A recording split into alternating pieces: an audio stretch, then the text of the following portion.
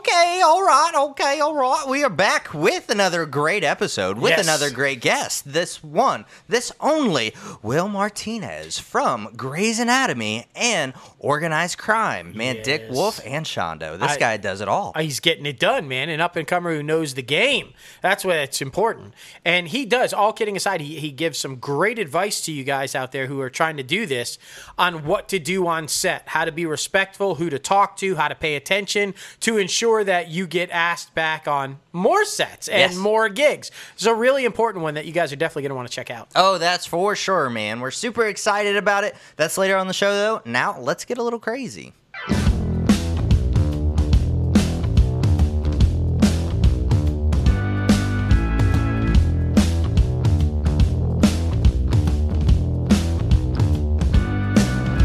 What's up, everybody? Oh, my goodness. Episode 224 of Inside the Crazy Ant Farm. Let's get crazy. You guys know your host with the most, myself, J-Lo Fantastic, and the one and only Mal. What's up? There's so much happening, guys, you don't even know. You don't even realize. But it's great. It's a fun time, and that's what we're here for.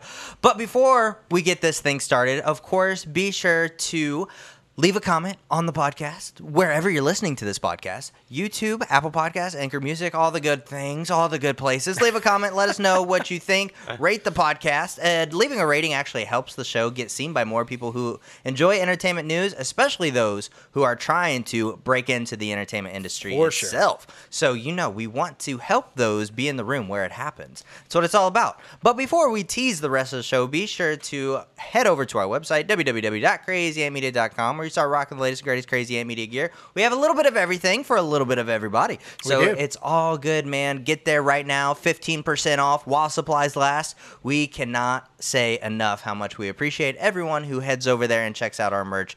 It really means the world to us. Did you know that you can buy candy? Candy. I'm thinking about buying little Hershey candy bars with our logo on it. Yeah, there you go. I mean, we eat a lot of chocolate. It's true. And why not have our brand on the chocolate? I'm just saying, you can too. It's awesome. You can too. Oh, my goodness. I'm super excited about this show because, we're going to be talking all about the update on the WGA strike. We're going to be talking about Guardians of the Galaxy numbers. We're going to be talking about all the stuff that's happening with HBO and Warner Brothers and Max and all the good shit over there. We got a lot of streaming news. Man, we really do. I mean, we are in the height of the streaming wars, so it's definitely going to be interesting. But let's dive into it with the biggest thing that's happening in Hollywood right now, which is the WGA strike.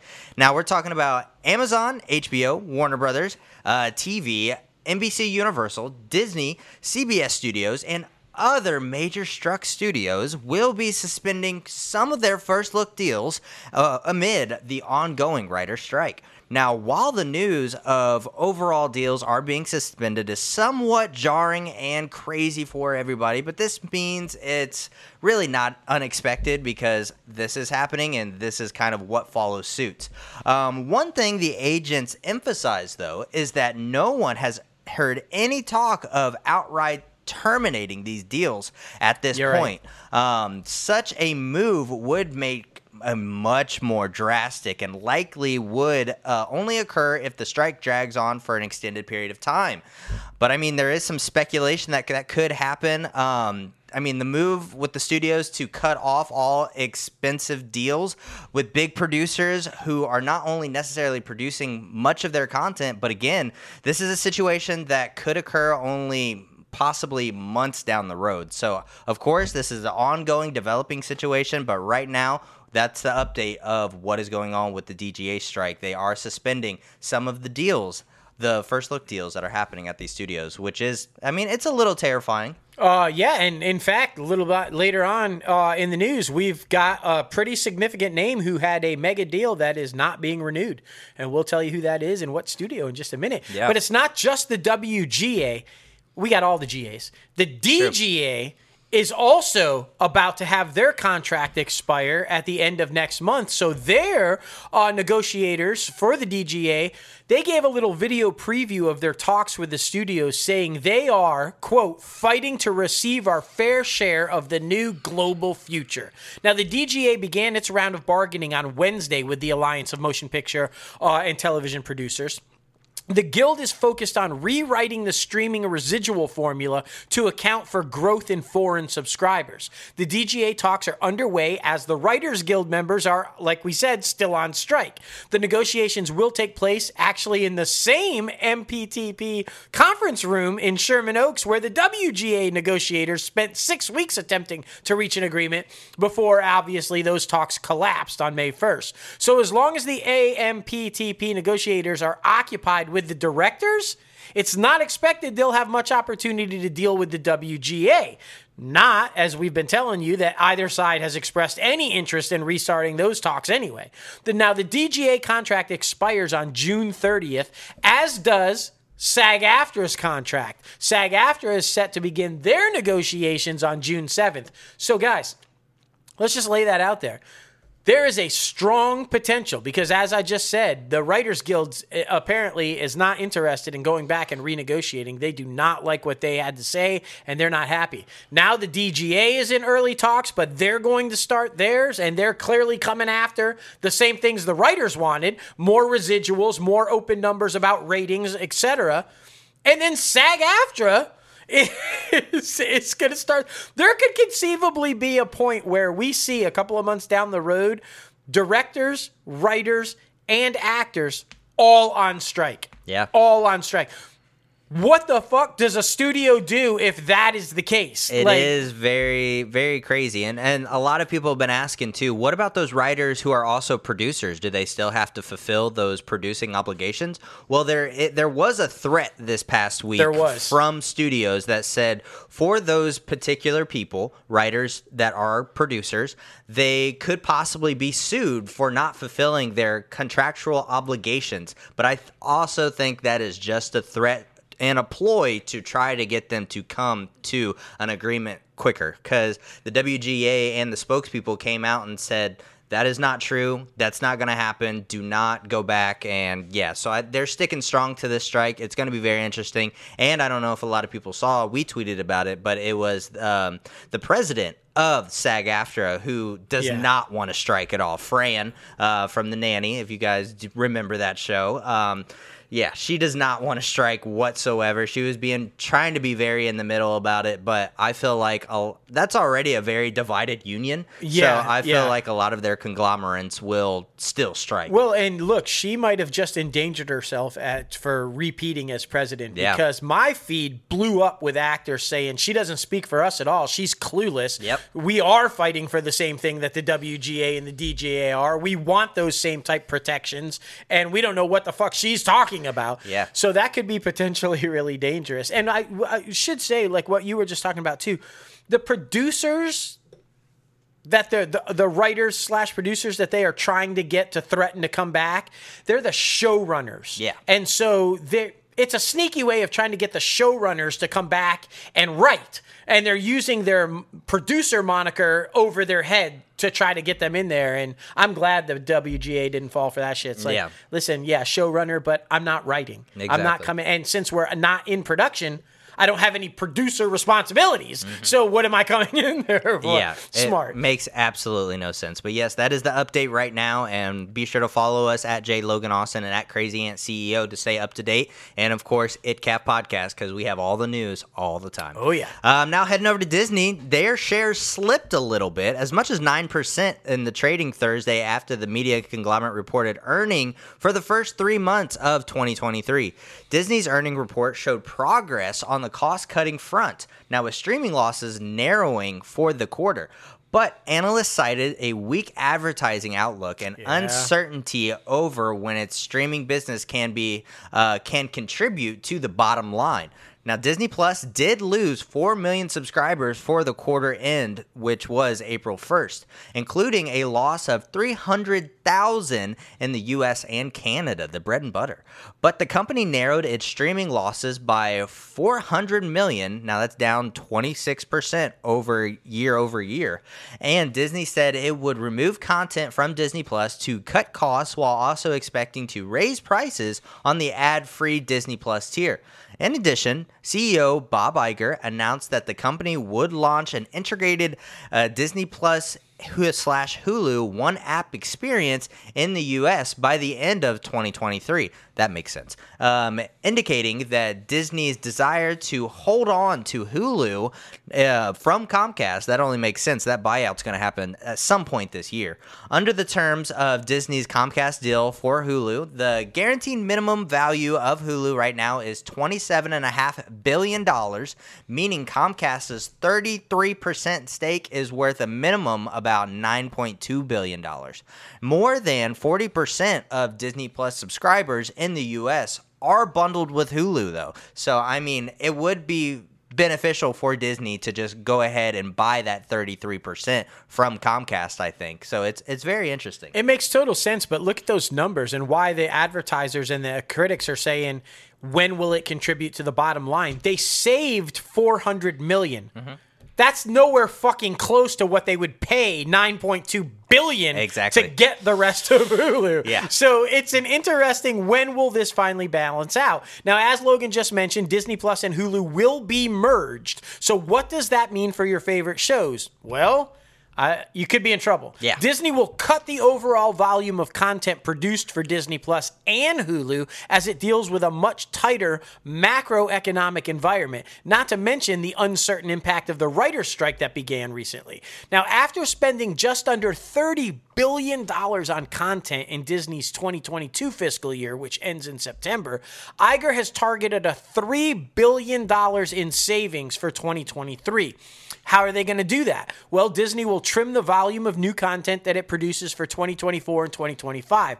It will also weed through, and here's where I said your show might be in trouble, it will also weed through the vast library of content on both Disney Plus and Hulu, removing some of the little-watched titles that are too costly to maintain as available titles due to residuals, royalties, music licensing fees, and other costs. Meaning, if your show ain't getting numbers, it's out of there, whether you like it or not, which could be bad. Disney will take a write-down of $1.5 billion to $1.8 billion later this year to acknowledge the loss of value in content that had been developed amid the rush to load up Disney Plus and Hulu. That would be Chappick. With buzzy shows that would draw new subscribers. Now that sometimes worked and sometimes didn't. Like, right? They were content.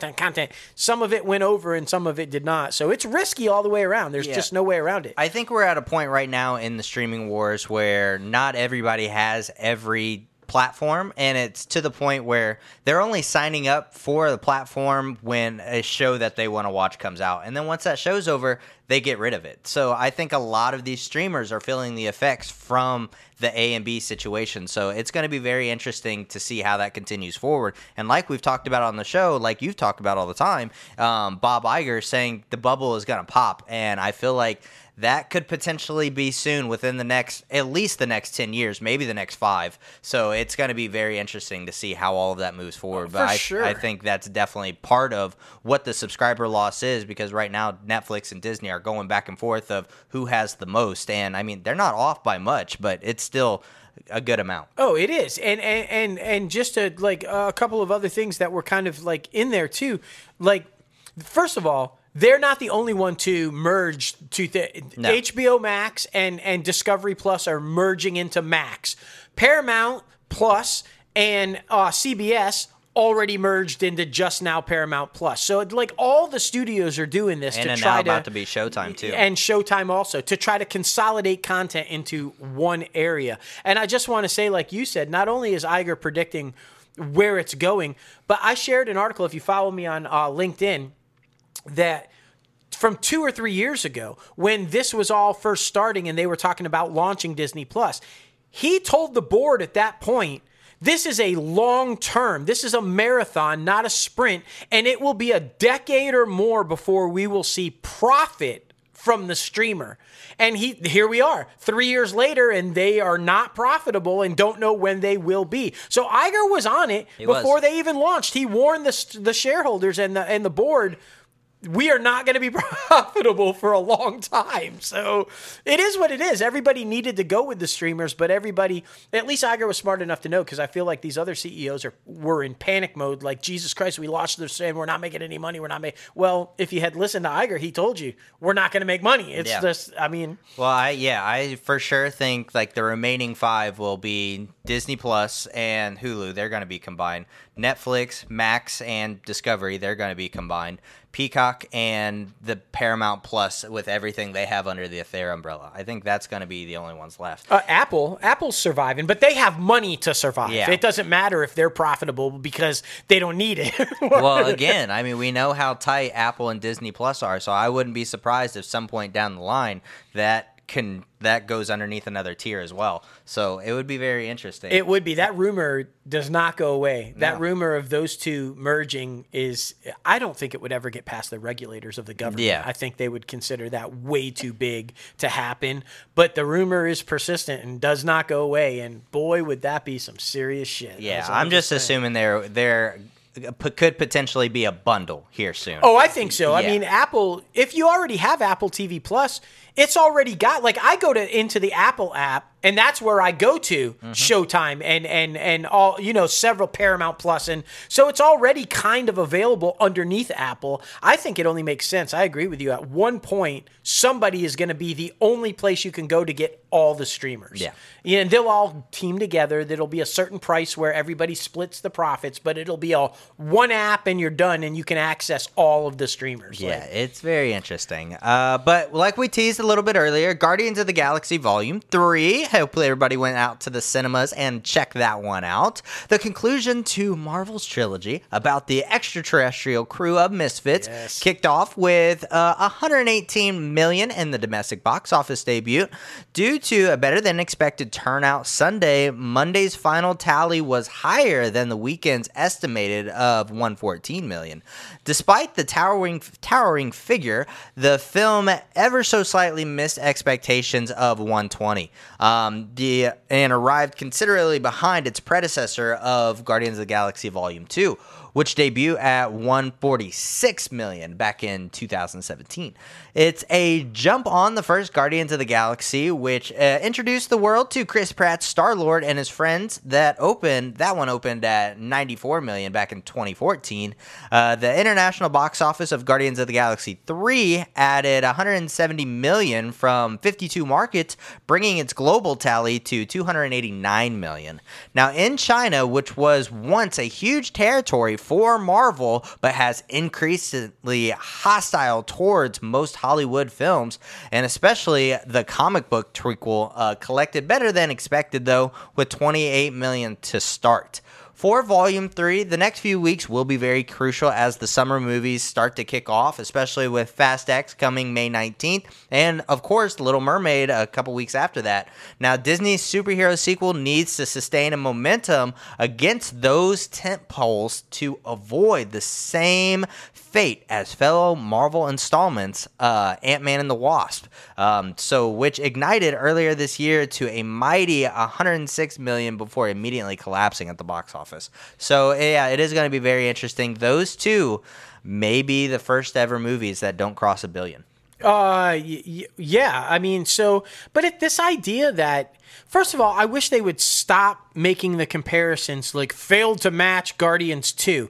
I don't think it's fair to compare any movie now to pre-pandemic numbers. The box office is just not the same. Yeah. The turnout I think it will never be the same. So the constant comparisons to anything pre-pandemic, I just think are ridiculous. And this idea that a movie that opens up worldwide to more than $250 million is a failure? Yeah. Like, are you fucking kidding me? Yeah. Like, $250 million, that's huge. And while it might not reach $1 billion, it will be profitable. So, I think everybody needs to lay off this.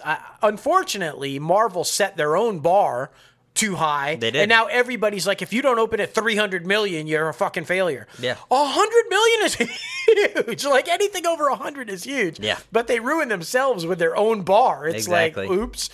And does Disney care? Like, if it collapses, the one that it's going to be competing with is fucking Little Mermaid, which is also them. Yeah. So they're going to make the money no matter what. Yeah, I mean, exactly. That's fine. 20 years later, y'all, Lindsay Lohan and Jamie Lee Curtis are in talks to reunite for a sequel. That's right, to the hit body swap comedy Freaky Friday. The sequel is in the works at Disney, with Lohan and Curtis both expected to reprise their roles as a mother-daughter duo, Anna and Tess Coleman. Now, Elise Hollander, whose work has been featured on The Blacklist, is penning the script. Rumors started circulating about a potential sequel back in February when Jamie Lee posted a photo of her and Lindsay on Instagram with the caption, "It's Friday. I'm just saying, freaky fingers crossed." So now it is. It's happening. It was a pretty popular film. This is like the fourth incarnation of it. It's been done numerous times. But this one was the most financially successful, so it makes sense that they're finally doing a sequel. Yeah, it's interesting. I wonder how they'll do a sequel to that, because it was like a twist of fate type of thing, Chinese restaurant, fortune cookie type thing. So I wonder, how that'll be approached. Well, anyway, Daredevil: Born Again, Marvel's upcoming revival on Disney Plus, is the latest New York-based TV series whose production has been disrupted by the WGA strike. WGA members on strike set up a sunrise picket at Silver Cup East, where they were supposed to be filming Daredevil, but members of the Teamster Local 817 and Locals 829 and 52 are refusing to cross those picket lines, which only makes sense. Like we said earlier, a lot of these unions are standing together. Yeah, which is terrifying because, guys, they're not even on strike and they're refusing to cross picket lines and work. Yeah. So it's going to get ugly. I'm just saying it's going to get ugly. Hulu, this is exciting, though, because we're both huge fans. Hulu will serve up season 2 of The Bear on June 22nd. Now, FX announced on social media it was previously revealed that the second season of the Chicago-based restaurant dramedy would premiere sometime in June, but now we know when. Starring Jeremy Allen White as Carmi Bizzardo.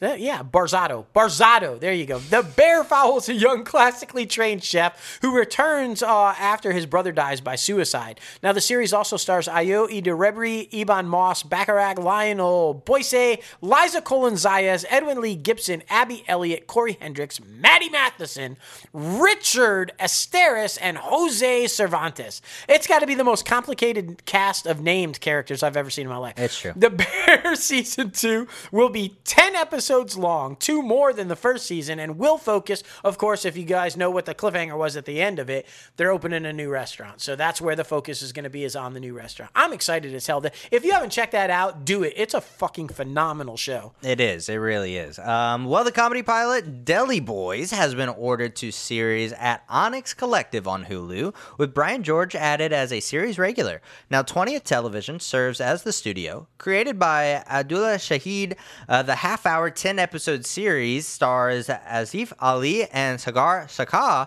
as Mir and Raj Dar, respectively. When their convenience store's magnate father suddenly dies, the pampered Pakistani-American Dar brothers lose everything and are forced to reckon with their Bobby's secret life of crime as they commit to take up his mantle in the underworld. George has been added to the cast as Ahmad and Baba's colleague, who has always had an eye on the top spot of the Dark Ho, and is willing to play whatever game he has to in order to take it. There's no love lost between him and the entitled boys, as he resents them since birth. Seems very intense, but also supposed to be kind of like a comedy. So yeah, a comedy pilot. Okay, all right. Sounds more like a dramedy, but hey.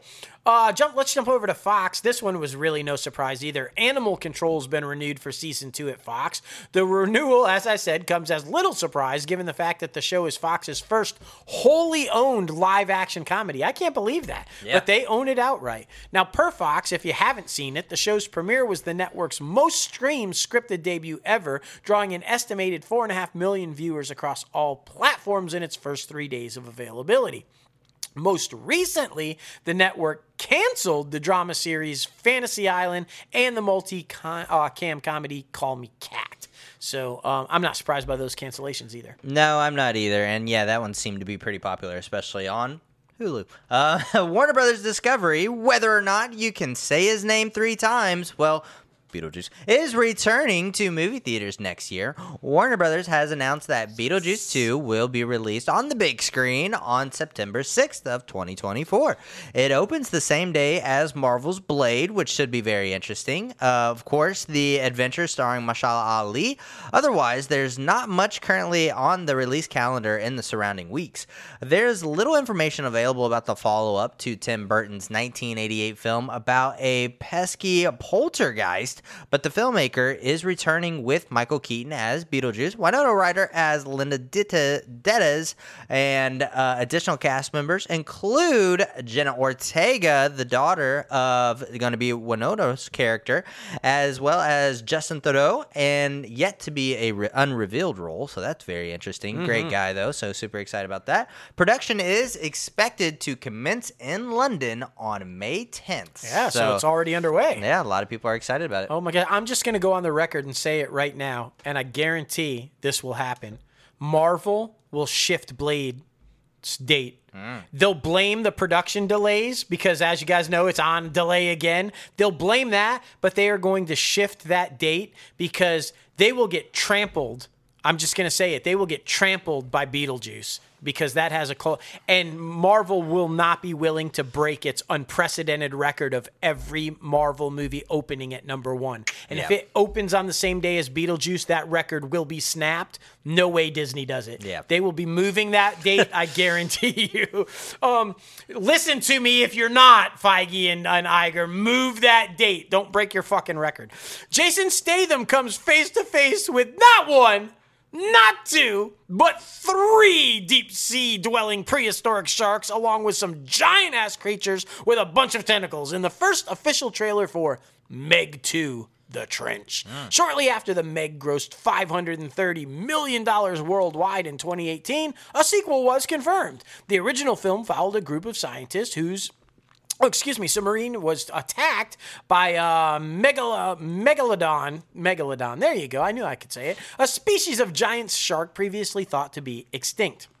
Now, Warner Brothers has pulled back the curtain on the film after debuting its first trailer ahead of the movie's August 4th premiere. The new footage unveils Statham teaming up with Wu Jing, a massive star in China, who has starred in blockbusters such as The Wandering Earth, Wolf Warrior, and The Battle of Lake Changjin. The pair lead an underwater journey to the bottom of the ocean to investigate new creatures before taking on a trio of sharks at a tourist destination at sea level. Of course, plenty of folks end up in the Jaws. Meg 2 will star Jason Statham, of course, Cliff Curtis, Sienna Guillory, Skylar Samuels, Paige Kennedy, and a whole bunch more, you guys. The Meg, I don't understand this one. I mean, it was okay. It's just a cheap knockoff of Jaws.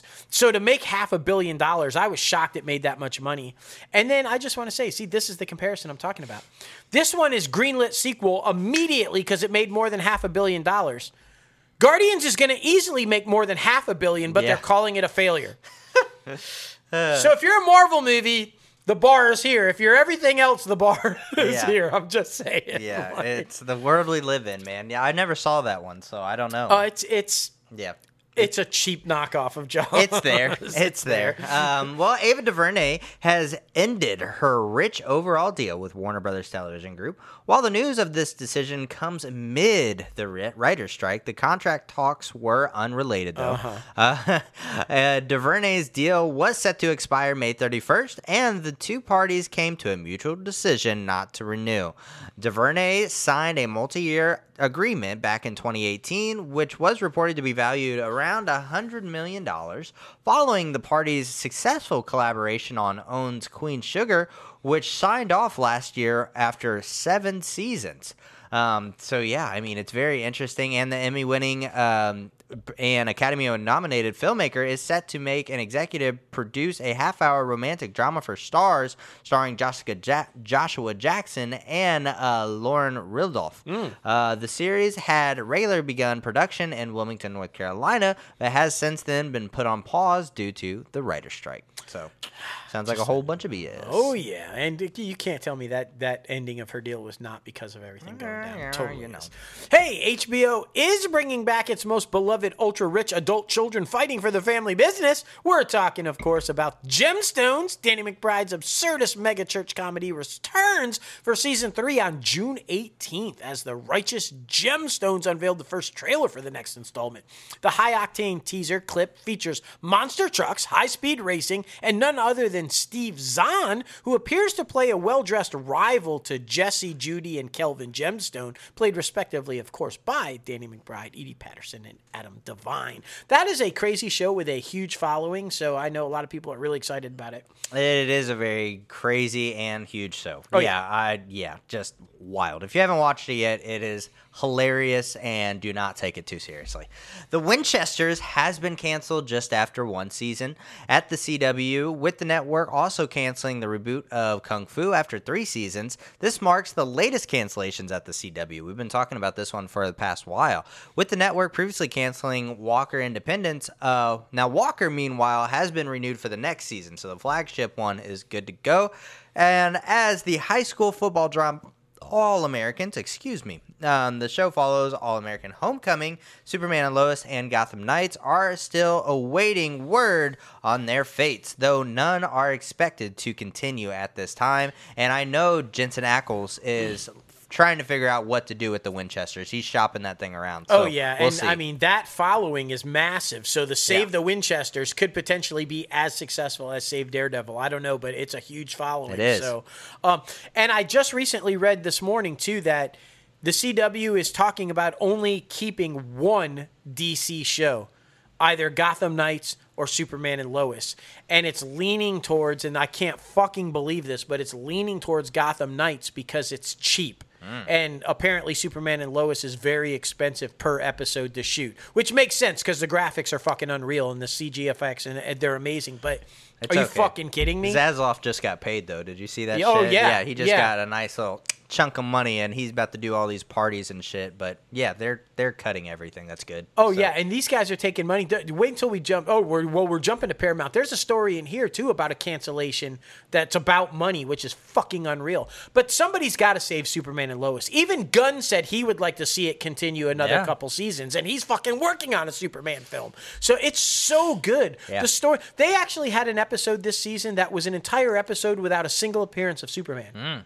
It was Clark the whole time. And it was one of the highest rated of the season. It's so real. They're dealing with cancer. Lois has cancer this season, and they're dealing with her and chemo and like all of the different. It's so fucking good.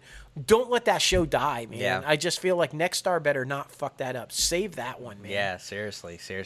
Well, Paramount had layoffs hit 25% of employees across Showtime, MTV Entertainment Studios, and Paramount Media Network groups in the U.S. this past week, following months of internal deliberations and interrogations amid Showtime's rebranding into Paramount Plus with Showtime, like we were talking about earlier.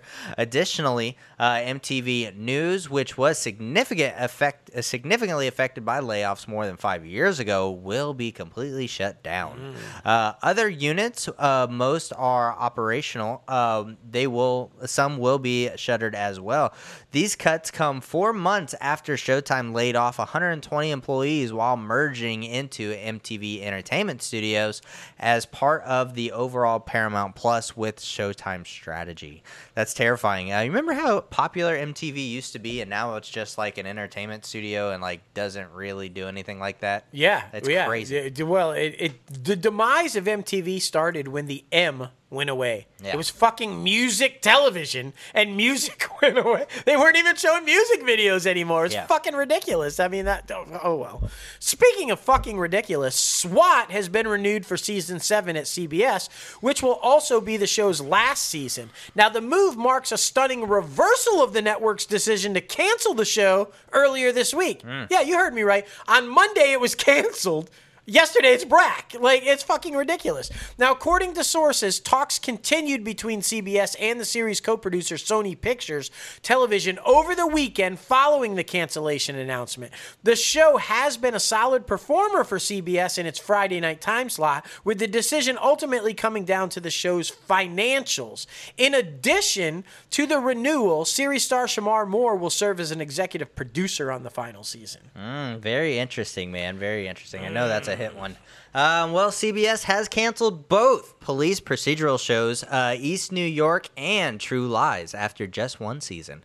According to sources, the decision to cancel the series came down to CBS haggling with the series studio Warner Brothers Television over the show budget, which included CBS asking the cast to not get the consumer pay.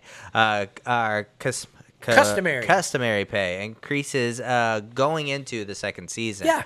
Sounds like Zaslav just didn't want to pay it. Like, what the fuck is with that? Like I don't understand. True Lies, I didn't even watch. I thought, why are we doing a True Lies television show? The movie was epic. We didn't need. But fucking East New York was a brilliant show. It was brilliantly written. The cast is phenomenal. It was the second highest rated new show behind Fire Country and was doing well in the ratings. So you're telling me it was canceled because they didn't want to pay the cast a customary raise that everybody gets in the second season? Are you fucking kidding me? They are actively trying to shop that show somewhere else. I think it would fit in brilliantly on NBC in a Law and Order type area, right? They love fucking crime procedurals on NBC. I think it's a good fit. Please, Dick Wolf, save that show. It'd be fucking amazing. CBS, this one's pretty awesome. CBS is supersizing two of its signature reality franchises. Survivor and The Amazing Race will permanently expand to 90-minute episodes next season. CBS will head into the fall with a primetime schedule that looks pretty much nearly identical to the one it's currently running. The Wednesday switch to just Survivor and The Amazing Race, for example, simply takes the night's current 10 p.m. inhabitant, the canceled True Lies, out of the equation.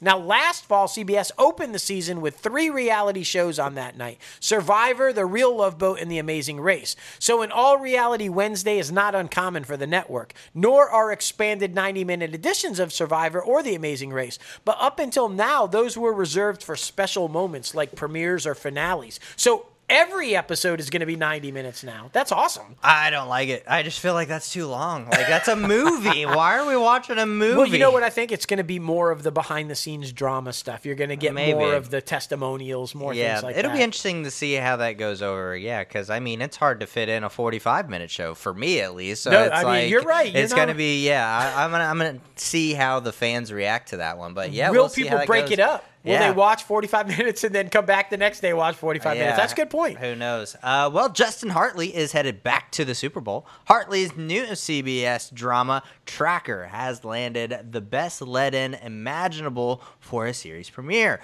The show has landed the COVID post-Super Bowl slot next season, launching behind Super Bowl, whatever the fuck that is, on Sunday, February 11th of 2024. It was a Roman numeral. That's what that was. That was. And premiering Tracker after the Super Bowl, CBS continues its return to the once common practice of using the biggest night on TV to launch a new series.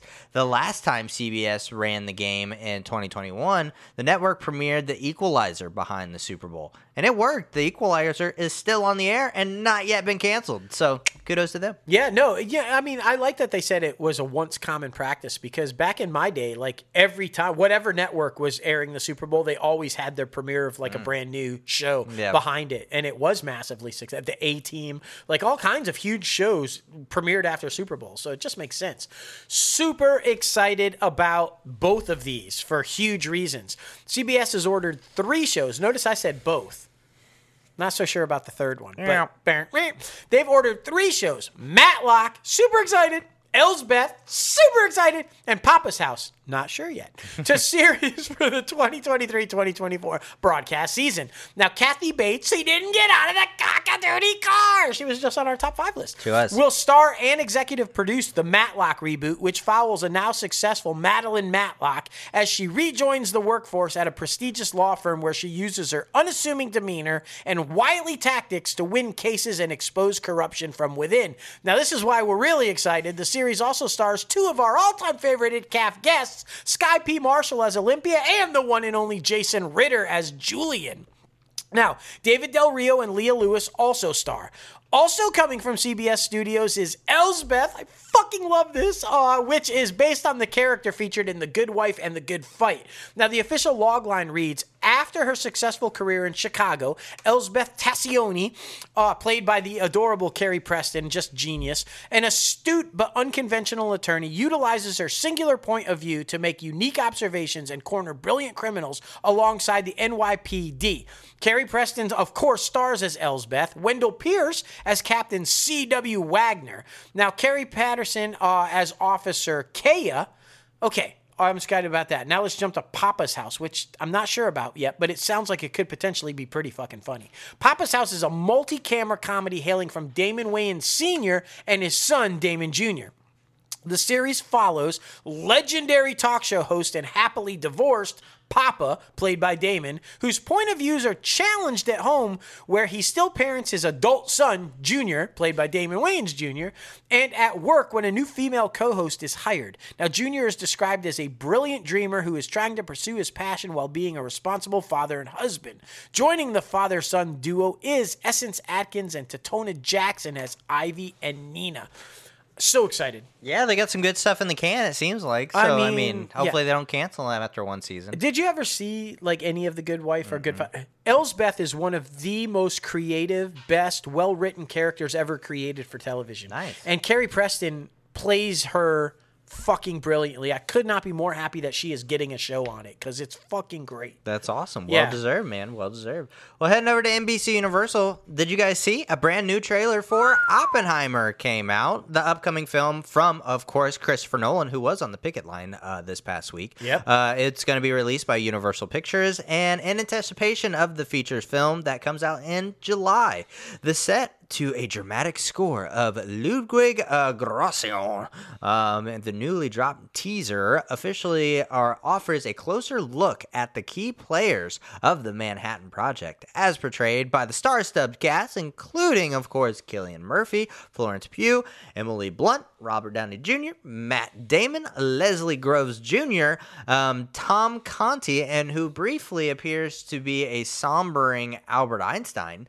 Now, Oppenheimer centers around the legacy of J. Robert Oppenheimer, who is played by Murphy, if you guys don't know, and if you don't, where the fuck have you been? Right. Who has been cited as the inventor of the atomic bomb, based on the autobiographical novel American Prometheus, the triumph and tragedy of J. Robert Oppenheimer. The film follows the physicist as he works alongside a team of government scientists to develop the nuclear weapons in the early 1940s. Other actors confirmed to be appearing in the film include Rami Malek, Kenneth Branagh, Benny Sadi, Dane Hahn, Jack Quaid, Matthew Modine, should have been SAG-AFTRA, Aldine Ettridge, Josh Peck, Jason Clarke, David, wow, that's the last name. Dasamechin. There you go. Alex Wolff, Gary Oldman, and James Darkey. That's a lot of people, man. But I'm super excited about that one. Sadly, I don't think it's going to be a box office success, but I feel like it'll be a really good fucking film that people should fucking see. It'll be an Oscar contender, and I wouldn't be surprised at all if they re-release it towards the end of the year for Oscar contention. And that cast, did you hear all those names? Are you guys kidding me? It's like damn near every A-lister in Hollywood is in this film. Yeah. And you know who cast it? Another one of our all-time favorite ItCaf guests, the Mr. Legendary casting director, John Papsadera, which, I mean... kudos. Yes. Because to assemble that cast is fucking insane. So crazy. Oh my gosh. This is really cool. Even though I can't stand these movies, they should have ended ages ago, and I'm hoping this is the last one. I don't know. But this is a very nice tribute, and kudos to Vin for making this happen. Meadow Walker Thornton Allen, daughter of the late Fast and Furious star Paul Walker, was literally born into the Fast family. She was like one, maybe just under one when the first one came out. she is now going to make her first on-screen appearance in Fast X. Walker shared a behind-the-scenes photo on Instagram teasing her appearance in the Universal movie, which appears to take place on a plane. Now, Fast X is set to make its world premiere in Rome today, actually.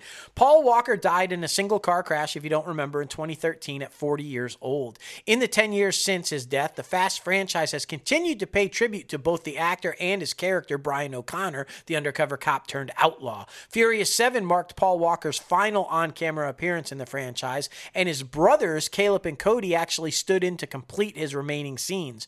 After a heartwarming send-off, Brian's presence is still alluded to in the franchise's subsequent installments, 2017's Fate of the Furious and 2021's F9, The Fast Saga. In the latest film, the character reappears via flashbacks to 2011's Fast 5, making Meadows' inclusion even all the more touching. I think it is a nice tribute. It is. I mean, it really should have ended with 7, with that being the send-off. But now they're saying something about 11. I know, like, and they said for Christ. Sure. I mean, they have said numerous times that 10 would be the 10 final. would be the one. But yeah. apparently not. These people, man, these people.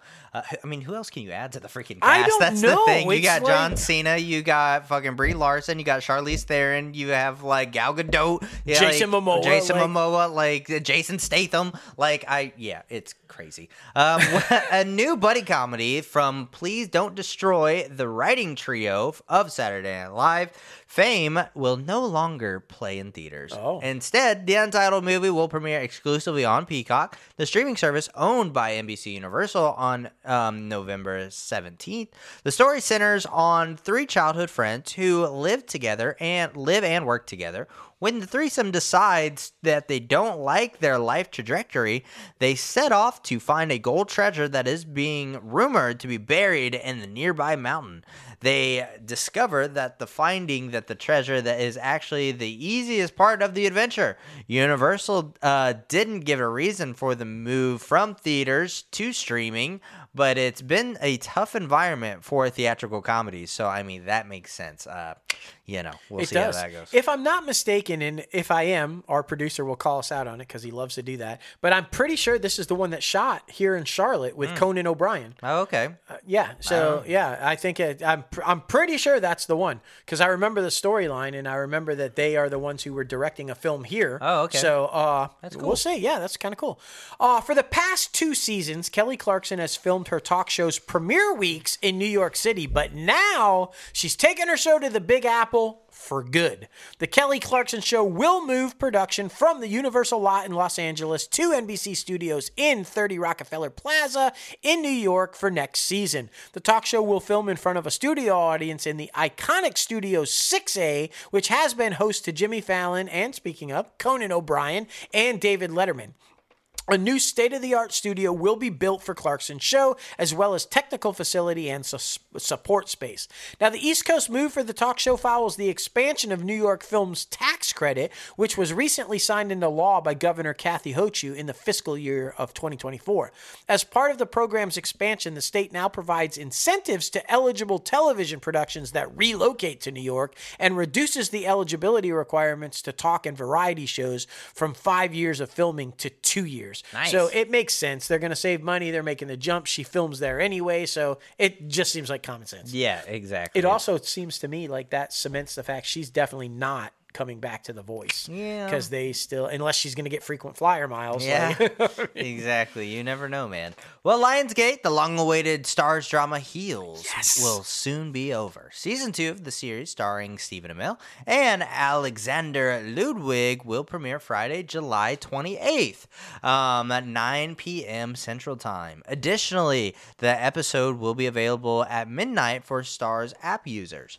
The streamer has also revealed some new photos from the upcoming season. Season 1, which aired back in 2021, ended with Jax and Ace exchanging real blows in the ring, and Crystal becoming the DWL's first female champion. I love the direction they're going with this storyline. It's so damn good, and it's such good acting in this thing. And growing up with wrestling, it's like fucking all around an amazing show. Yeah, and I'm glad it's finally coming back. They literally shot season 2 right after season 1 ended 2 years ago, and it's been in the can just waiting to come out. Like, what? All the stars were even like, what the fuck? We finished this thing a year and a half ago. Where the fuck is it? So I'm super pumped it's coming back. Right.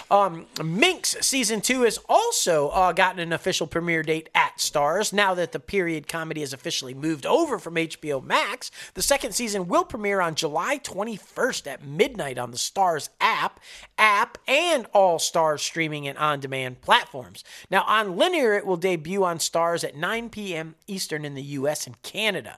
The first season is currently available to stream on the Starz app. Minx, of course, if you don't know, is set in the 1970s Los Angeles, and per its official description, the series centers around Joyce, an earnest young feminist who joins forces with a low-rent publisher to create the first erotic magazine for women. Ooh. Interesting. In season 2, Doug and Joyce grapple with Minx's explosive success, which brings more money, fame, and temptation than either of them know how to handle. So it's a very interesting genre that no one really ever talks about, the erotic novel genre. Yeah, I mean, very interesting. And I love that they're making, a show about it, a movie about it? No, show. Show. And if you're a fan of, what's your face? What's that show?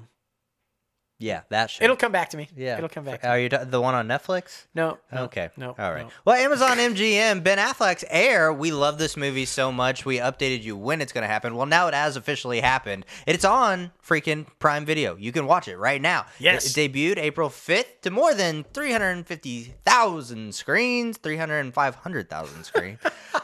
3,500 There you go. Which marked an unprecedented theatrical release for Amazon, as the studio affirmed its $1 billion commitment to making movies for the big screen. The film is produced by Amazon Studios, Skydance Sports, and Mandalay Pictures, and it's the inaugural project from Affleck and Damon's Artist Equity. Now, directed by Affleck and scripted by Alex Convery, Air tells the story of the Nike basketball division, signed then NBA rookie Michael Jordan into a historic partnership that revolutionized the world of endorsement deals with the creation of Air Jordan's brand. Now, Damon stars as Maverick, Nike executive Sonny Verco, who scouted Jordan for the deal, and Affleck as Nike's co-owner Phil Knight, and Viola Davis portraying Jordan's mother Dolores. To date, Air has grossed $74.7 million worldwide, with praise from audiences with an A cinema score and critics alike. So it only makes sense. Oh my gosh. And do yourselves a favor, watch this movie. So I good. think we both agree it's the best movie of the year so far. And with only 74 million worldwide, nobody's seen it. Yeah. It's the best movie of the year and nobody has seen it. Make sure you're streaming it on Prime. I hope they re-release it around Oscar time so it can get nominated, because I feel like it would. Oh, totally. I totally agree. Definitely Ben Affleck for Best Director. Yeah. And Damon for Actor. I think both of them should get a nomination without doubt. And it was The New Girl. New Girl. If you like Jake Johnson as Nick on New Girl, you'll love him on Minx. I was like, why can't I think of the name of that fucking show? That's hilarious. But there you go. Thank you, IMDb. There it It is the Bible. Prime Video has slated the premiere date for the fourth and, unfortunately, final season of Tom Clancy's Jack Ryan, the espionage action series which stars the one and only John Krasinski as the CIA spy, will premiere the first 2 episodes of its final season on June 30th. 2 episodes will be released weekly thereafter, with the finale of the 6-episode season debuting on Prime Video on July 14th. Now, the new episodes of Jack Ryan come to the streamer only 6 months after the 3rd season debuted in December. Prime Video debuted all 8 episodes of season 3 simultaneously over the winter, but has shifted back to the weekly release structure for the final season. The series was renewed for a 4th season prior to airing episodes of the 3rd. It is a wildly popular series, and Krasinski, everybody loves him, so. It only makes sense. Well, head over to Netflix. Stranger Things has halted works on its final season. No fucking shit. As the series co-creators and co-showrunners, the Duffer Brothers, known as the Duffer Brothers, shared a statement announcing that the starting production is not possible. During the ongoing Writers Guild of America strike, the Duffer Brothers issued a statement from the Stranger Things Twitter account which has offered Stranger Things fans a glimpse into the series' writer's room over the years. Writing on the 5th and final season commenced back in August of 2022, shortly after the 4th season premiered. Representatives for Netflix were not immediately available for comment, as most of the streamed series of 2022 Stranger Things, now a growing group of Netflix series such as Big Mouth and Cobra Kai, facing delays and production pauses amid the writer's strike. The original Stranger Things concludes fans can expect an animated series set with Stranger Things world, which is set to be produced by the Duffer Brothers as well, along with Sean Levy and Dan Cohen. Yeah, the biggest gripe I have with the Duffer Brothers is they don't write while they're shooting, so like they literally finish shooting and then start writing. I'm like, oh my God, you got to wait so fucking long. Yeah, and now even longer because they're on strike. Netflix released a trailer for a new documentary about the life and career of Arnold Schwarzenegger. It looks really good. The 3-part series, Arnold, chronicles the action icon's bodybuilding success, Hollywood box office rise, and political career as the governor of California. Now, the official description reads as follows. This 3-part documentary series chronicles Arnold Schwarzenegger's journey from the countryside of Austria to the highest echelons of the American dream. In a series of candid interviews, Schwarzenegger, his friends, foes, co-stars, and observers cover everything from his days pumping iron to his triumphs in Hollywood, his time governing the state of California, and both the joys and turbulence of his family life in a tale that matches his larger-than-life persona. The documentary debuts this week, right on the heels of Netflix's release of Schwarzenegger's first TV series, the action comedy Fubar, which will be released May 25th. Now, in the meantime, the streamer has loaded up on some other of Schwarzenegger's film catalog, including Conan the Barbarian, Twins, and The Last Action Hero. Did you watch the trailer?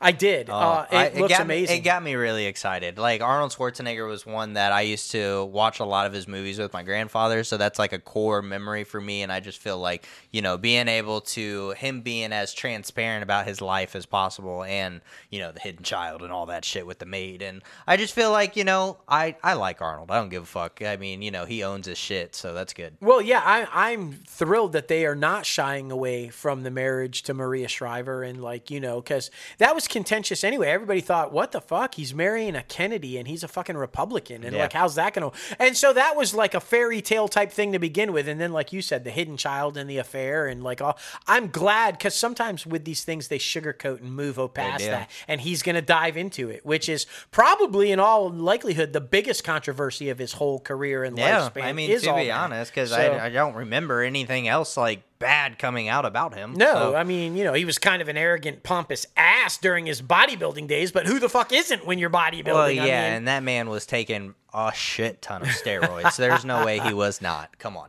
Well, heading over to Apple TV has released the first trailer for The Crowded Room, a psychological thriller series starring Tom Holland, Amanda Seyfried, and Emmy Rossum. Wow. Based on the true crimes of Billy Milligan, the show was created by Akiva Goldsman, who wrote the 2001 film A Beautiful Mind, and it is inspired by Daniel Keyes' 1981 nonfiction novel The Minds of Billy Milligan.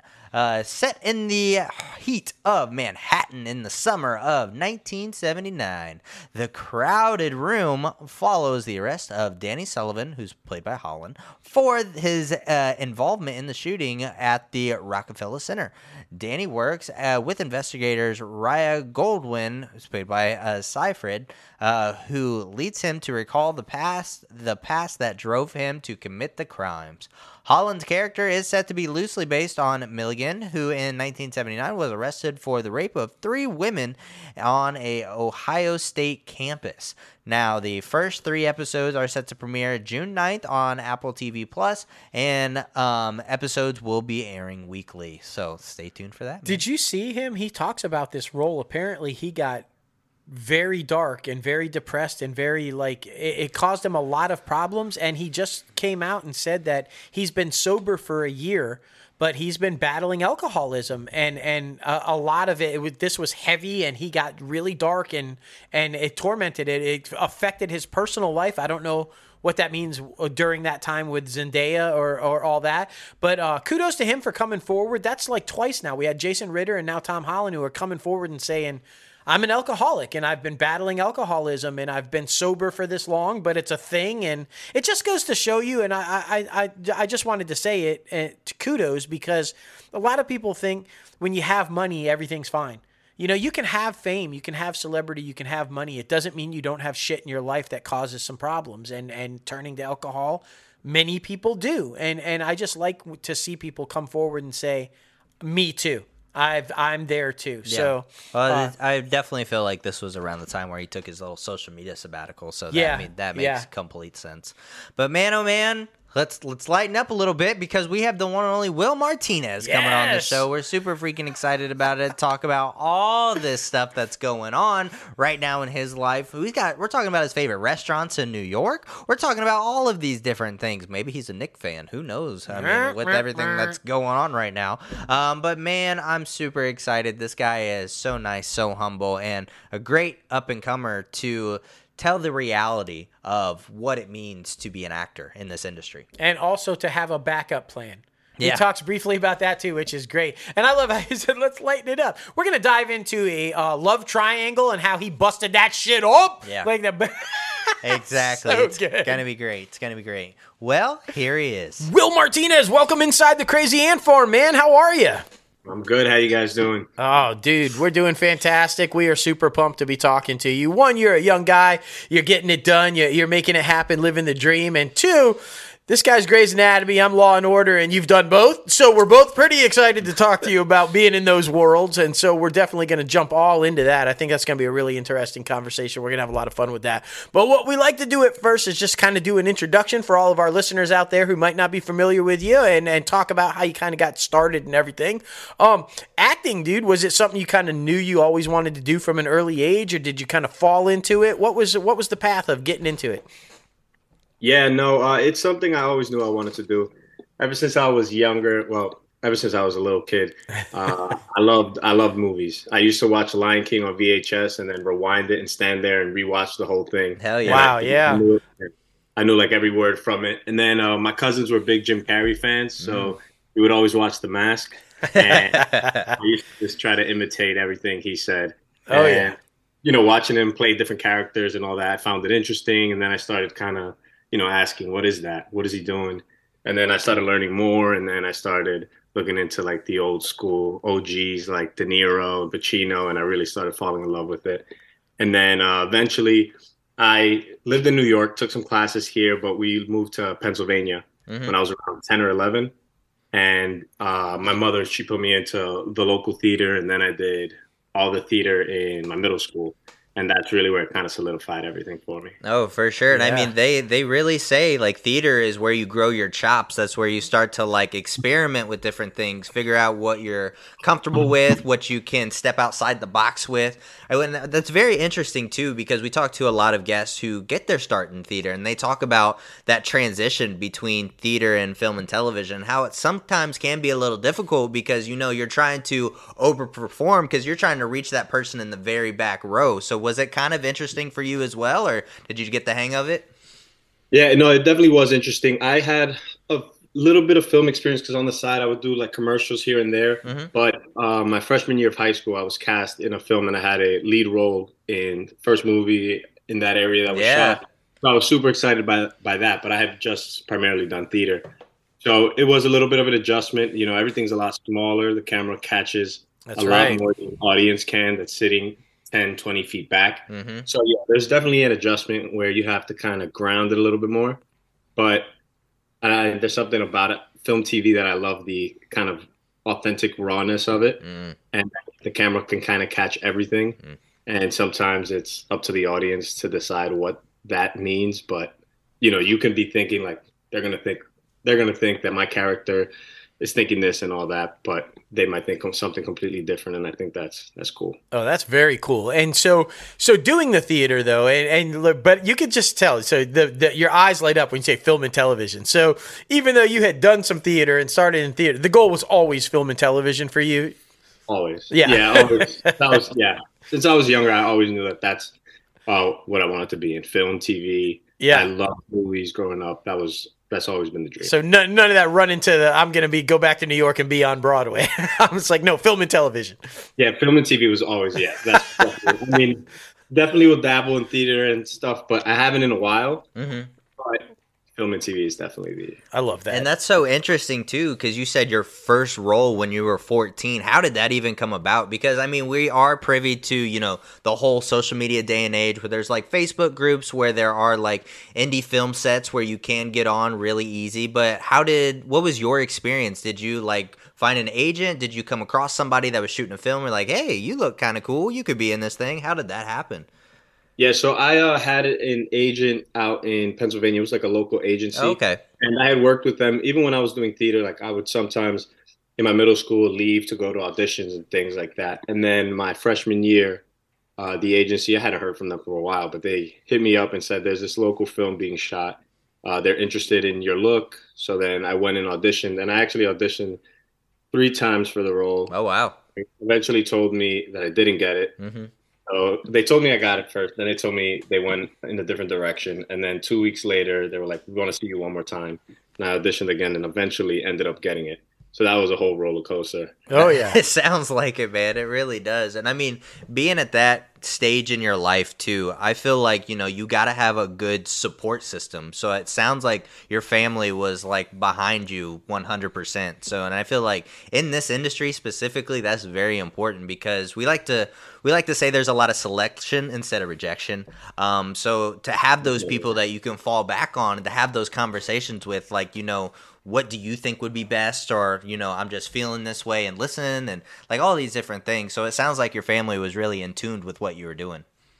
Yeah, they always have been supportive. And when I would have these school plays, all my family from New York as well would come down and everybody would stay over in my house. So the support has always been there. And when I've been struggling, they've always been there to help. And yeah, it is a difficult industry. So to have, you know, a backbone like that to kind of support is huge. Yeah, well, and just I'm sitting here thinking like 14, and you were immediately thrown into that machine of no, you got it, no, you didn't. We went in, Yeah. You got it. Wait a minute. Huh. I mean, at 14, it's hard enough as a grown ass adult to try to deal with the rejection of getting it or not getting it, but then when you have to roll that roller coaster at 14, going, hey, I'm so excited, I got, oh no, Like, shit, well, I didn't shit. get it. Oh, well, yeah, I did get it, and it's like that. The mental aspect of that at 14 is insane. So that's awesome that you, I guess, you know, early on figured out this is the industry. This is what I'm going for. And if you made it through at 14, you're going to be all right. And you kind of got to do that. That's fantastic. So, all right, I want to talk about, because you are a young guy, but you've already been in the universes of 2 of the largest franchises in television, right? Dick Wolf with Law and Order and Shonda with Grey's Anatomy. Somehow you have appeared in both of those already significantly.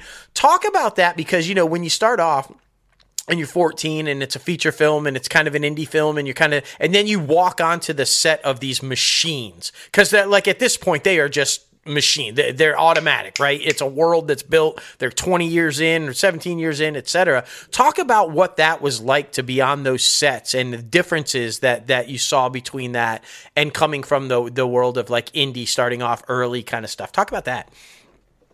Yeah, everything runs a lot more smoothly on these sets. You know, you go on set and you know exactly kind of how everything's going to run. Well, not exactly how. You know how your preparation and your day is going to set up, like where you have to go to the trailer, where you can go for, you know, snacks, what time is lunch and all that. Once you get on set, they want you to just be prepared for your stuff. Right. For sure. And so that was a little, because everybody there is professional. So it's like, all right, we're going to roll. We need you to do this. You got it? All right, cool. Let's go. Run it. And everything moves really fast. So you got to be quick on your feet. With the indie film, like in comparison, yeah, you do have more time, but sometimes you feel like you were wearing a lot of hats as well. And, Yeah. You know, yeah. And you didn't always have those answers. It's like, yeah, we might have lunch later. we don't know exactly where we're staying because we're going to shoot at this one place and we really don't have a permit. So let's just get it real Let's quick. try to get in and out there real quick. Yeah. Oh yeah. That's so funny. Well, I mean, coming from the Grey's Anatomy side, it's kind of a new era in that whole space because they're trying to not retire the old characters, but kind of have them take a back seat to this younger generation that is coming up. And which, you know, Grey's Anatomy is very soap opera, is very love triangle, and you were caught right in the middle of one of those love triangles. And so that was very interesting because, you know, you started to see these for the people who've watched it since the beginning, you started to see these resemblances of like Derek and Meredith starting to come together in this younger crop of actors and characters, and now you have this guy who's kind of getting in the middle of that, or was technically there first, and then kind of, you know, just came back into it. So that was a very interesting thing, and your performance in the show was absolutely amazing. It was one of those roles where you're like, I kind of want to dislike this guy, but at the same time, he's coming off very like Joe Cool type of situation. So, I mean, I just appreciated like the thought and effort, I guess, you brought to your character. And that made it, you know, to where people could open up the door for conversations about what was happening, you know, and it's not like a typical rerun type of thing. Yeah, no, I mean, the opportunity to be on Grey's was amazing, and you know, to jump into that love triangle and kind of be in there to stir up drama, but also try to, you know, portray Trey in a way that some people can kind of relate as well. Mm-hmm. You know, even though he's, you know, painted to be the bad guy, you know, you want to give him a little light as well, and it was just a joy to be able to play him. And you know, we got a few more coming in. So boy, absolutely. And so so that was my next.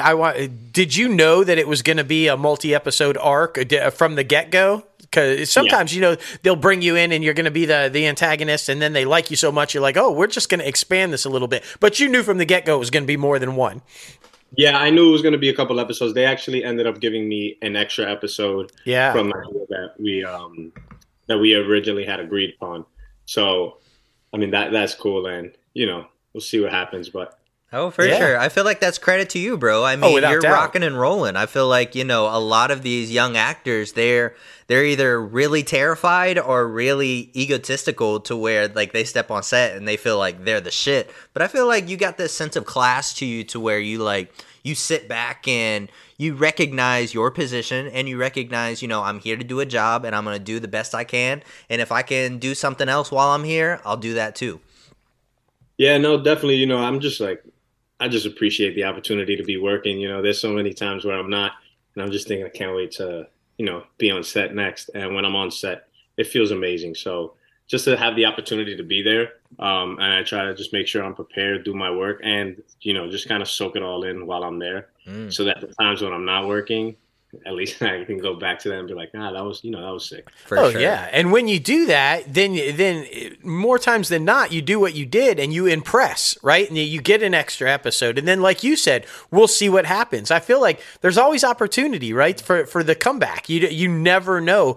But if you approach it like you did, and you come in, you do your job, you're prepared, you show up, and you're a professional, it always leads to good things, right? Nobody's going to rehire somebody that didn't know what to do, wasn't prepared, didn't know the lines, kind of a thing. When you come in and give it your best every single time, that pays off down the line. So even though you do go those stretches where you're not working, they remember you. They're like, oh, this guy. That we need that guy back because he was awesome, you know. So I think it is a huge credit to you, and like Logan said, the way you portrayed the characters clearly why they gave the extra episode. It's like this guy took time. He's in it. He's making this guy likable. We want to see more of him. So that's a huge credit to you and your ability to be able to do that. And I think that's good for all the up and comers that are listening. And that's the way to do it. Don't walk on a set, think you know everything, right? Just walk on, do what you're supposed to do, be prepared, give it your best, and then be happy when you're off there. And I think, you know, it goes a long way. And I love that you shared that because I think that a lot of people need to know that's the way to do it. Yeah. And I mean, with the way that I got Grey's as well is, you know, it's important to do the work because I actually auditioned originally for a series regular on Grey's, and that was past summer, and I was pinned for it, and it was between me and I think just another actor, not the name who, but then it eventually went to the other character, And then months later, they just kind of gave me a call and said, "Hey, this role is perfect for you. If you want it, it's yours," type of thing. So, putting in that work, sometimes a lot of actors, we're sending these tapes and we think we're sending it to this black hole that nobody ever sees. Exactly. Because I mean, oh, go ahead. No, yeah. Sometimes you just got to plant the seeds and be patient, and something will eventually grow out of it. Yeah, and that's what I was about to bring up too. We had a different actor on who auditioned for Walking Dead like multiple different times, and they kept keeping his headshot in a folder, just waiting for the right role to pop up. And it's just one of those things where something that they feel like is going to fit your assets more. That's really what they're waiting for. And another actor that came on said, maybe think about it like they're going into it trying to buy a car. Right now they're looking for a Tesla and you're kind of like a Maserati. So when they find that part for the Maserati, they're going to know exactly who to call. So like that type of thing. So it's always very interesting too. And something else we like to talk about with our guests is mental health. And with you being like such a young up and comer, like, and making some huge strides in the industry with the amount of time that you have been in it, how do you keep yourself mentally sane? Because there is times, like you've mentioned in the interview, where you're not working, where you have to keep yourself busy. How do you keep yourself motivated to keep moving forward in this industry? Yeah, a big thing I always say is to have hobbies outside of the industry that have nothing to do with it. Yeah. I mean, I like to hit the gym, work out, but I also like to play basketball. So I play a lot of pickup. Something that I can do where it clears my mind no matter what's going on. I can go there and I'm not thinking about it at all. It all comes rushing back after, but that's fine. But during that time, I'm there and present. So that hanging out with friends and family, I love to go out, have fun, have a good time. So definitely have to do that. I mean, I know it's a grind, but I think at first I was kind of thinking like just work. Yeah. And I get there, but I'm just, like learn to balance it both out, because if you just kind of just grind the whole time, then you start to lose interest then. That's exactly right. And I love that, because you do need something to work. Those people that are just sitting by the computer or sitting by the phone just waiting to know whether they got something or not, like that's all kinds of bad, right? Just go out and play basketball, do whatever it is you do. And I think that the mindset that a lot of people have to get into is that it's a job. If you were working at an office as an accountant, you don't wait and that's all you do, right? You still have a life. You go out, have a good time with your friends. You go hang out with family. You do whatever. This is the same thing. It's just a job, and you still live your life. And I think that mindset people really need to get into and understand that it is just a job. This is what I do for a living, but I also have life and I live outside of that. And I think that's important for people to remember, because I think you can get stuck in that consistently, I have to know kind of a thing. And that's just a nightmare waiting to happen. Yeah, no, it's definitely like using that comparison is great, because we look at this job because we love it. It's our passion. We want to do it so bad that we have to give up everything to have it. And sometimes you got to step back and realize, okay, it's a job. In a normal job, would I be sacrificing my weekend for this? That's right. Probably not. I would go out and have a good time. And you know what? I'm not going to lose any time, because everybody in the industry is also having their Saturdays to themselves. Exactly. So it's like things like that. Yep, for sure. There's a phrase that we've been coining and talking about recently in interviews, and it's called art monster. And that's basically when you let your passion in your career kind of just take over your personality and who you are, to the point to where like that's all you can bring up in conversations and like all of these different things. So you got to be able to put that thing to bed and be able to have your different passions, have your different things that you do. And I mean, especially like I'm assuming since you're from New York, you're a Knicks fan. You got to go to the Knicks game, maybe. I would love to go to the Knicks game, but playoffs. They're a little expensive. But yeah, I mean, you just got to keep moving forward and doing other things, because I mean, I'm sure you got like good spots that you can go to in New York. I mean, what do you think is your favorite restaurant that you like going to in New York that you go to most often? Oof. My favorite restaurant. Put me on the spot here. I know. I'm trying to get the deep cuts. Okay. Yeah. Actually, I'll give a little plug to my cousin. There's one in the LES, Lower East Side. It's called El Nuevo Amanecer. Spanish restaurant. We always go there. The margaritas are bomb. There you go. And then out here in Astoria, there's this place called Amelos. It's like Mediterranean food. Really good. Oh, Nice. that sounds really good. I mean, I've seen like pictures of Mediterranean food pop up on my feed all the time, but I have not gotten the opportunity to try it yet, though. So now that you said something about it, I'll have to figure out, because we're in Charlotte right now, so we're just trying to figure everything out. But I mean, it's really good to hear, your ability to be able to separate, because that's so very important. I had a really bad time with that at the very beginning, because I am just recently engaged, and when her and I were first dating, it's when I was starting to figure out my passion, what I was doing. So we would have a lot of conversations about that. Not necessarily good ones, but we get over those humps. But to where, we need to spend time doing different things. And so I think that's very important for everybody listening to hear that. Oh, for sure. Yeah, definitely. So I have to ask, because you seem like a really bright guy, and like I said, you light up every time you talk about it. Any aspirations to move behind the camera, maybe direct or kind of do some stuff behind the camera as well? So it's funny, yeah. A lot of people have asked me that recently, but right now I'm like 100% focused on the acting, and I could definitely see myself, especially in a directing role in the future.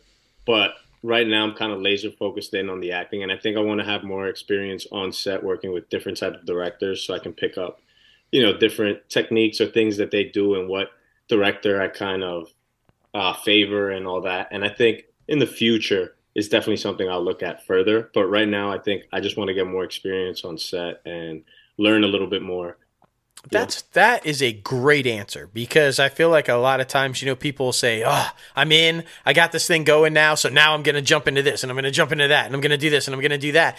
And they don't take the time to just appreciate and learn and grow, which will make them infinitely better down the line when they go to do that other stuff. So I love that answer. Yeah, again, it just plays into you're very intelligent. You can tell you're a very intelligent guy, as well as very creative, and you just know the process. And I think sometimes it's so important to know the process, right?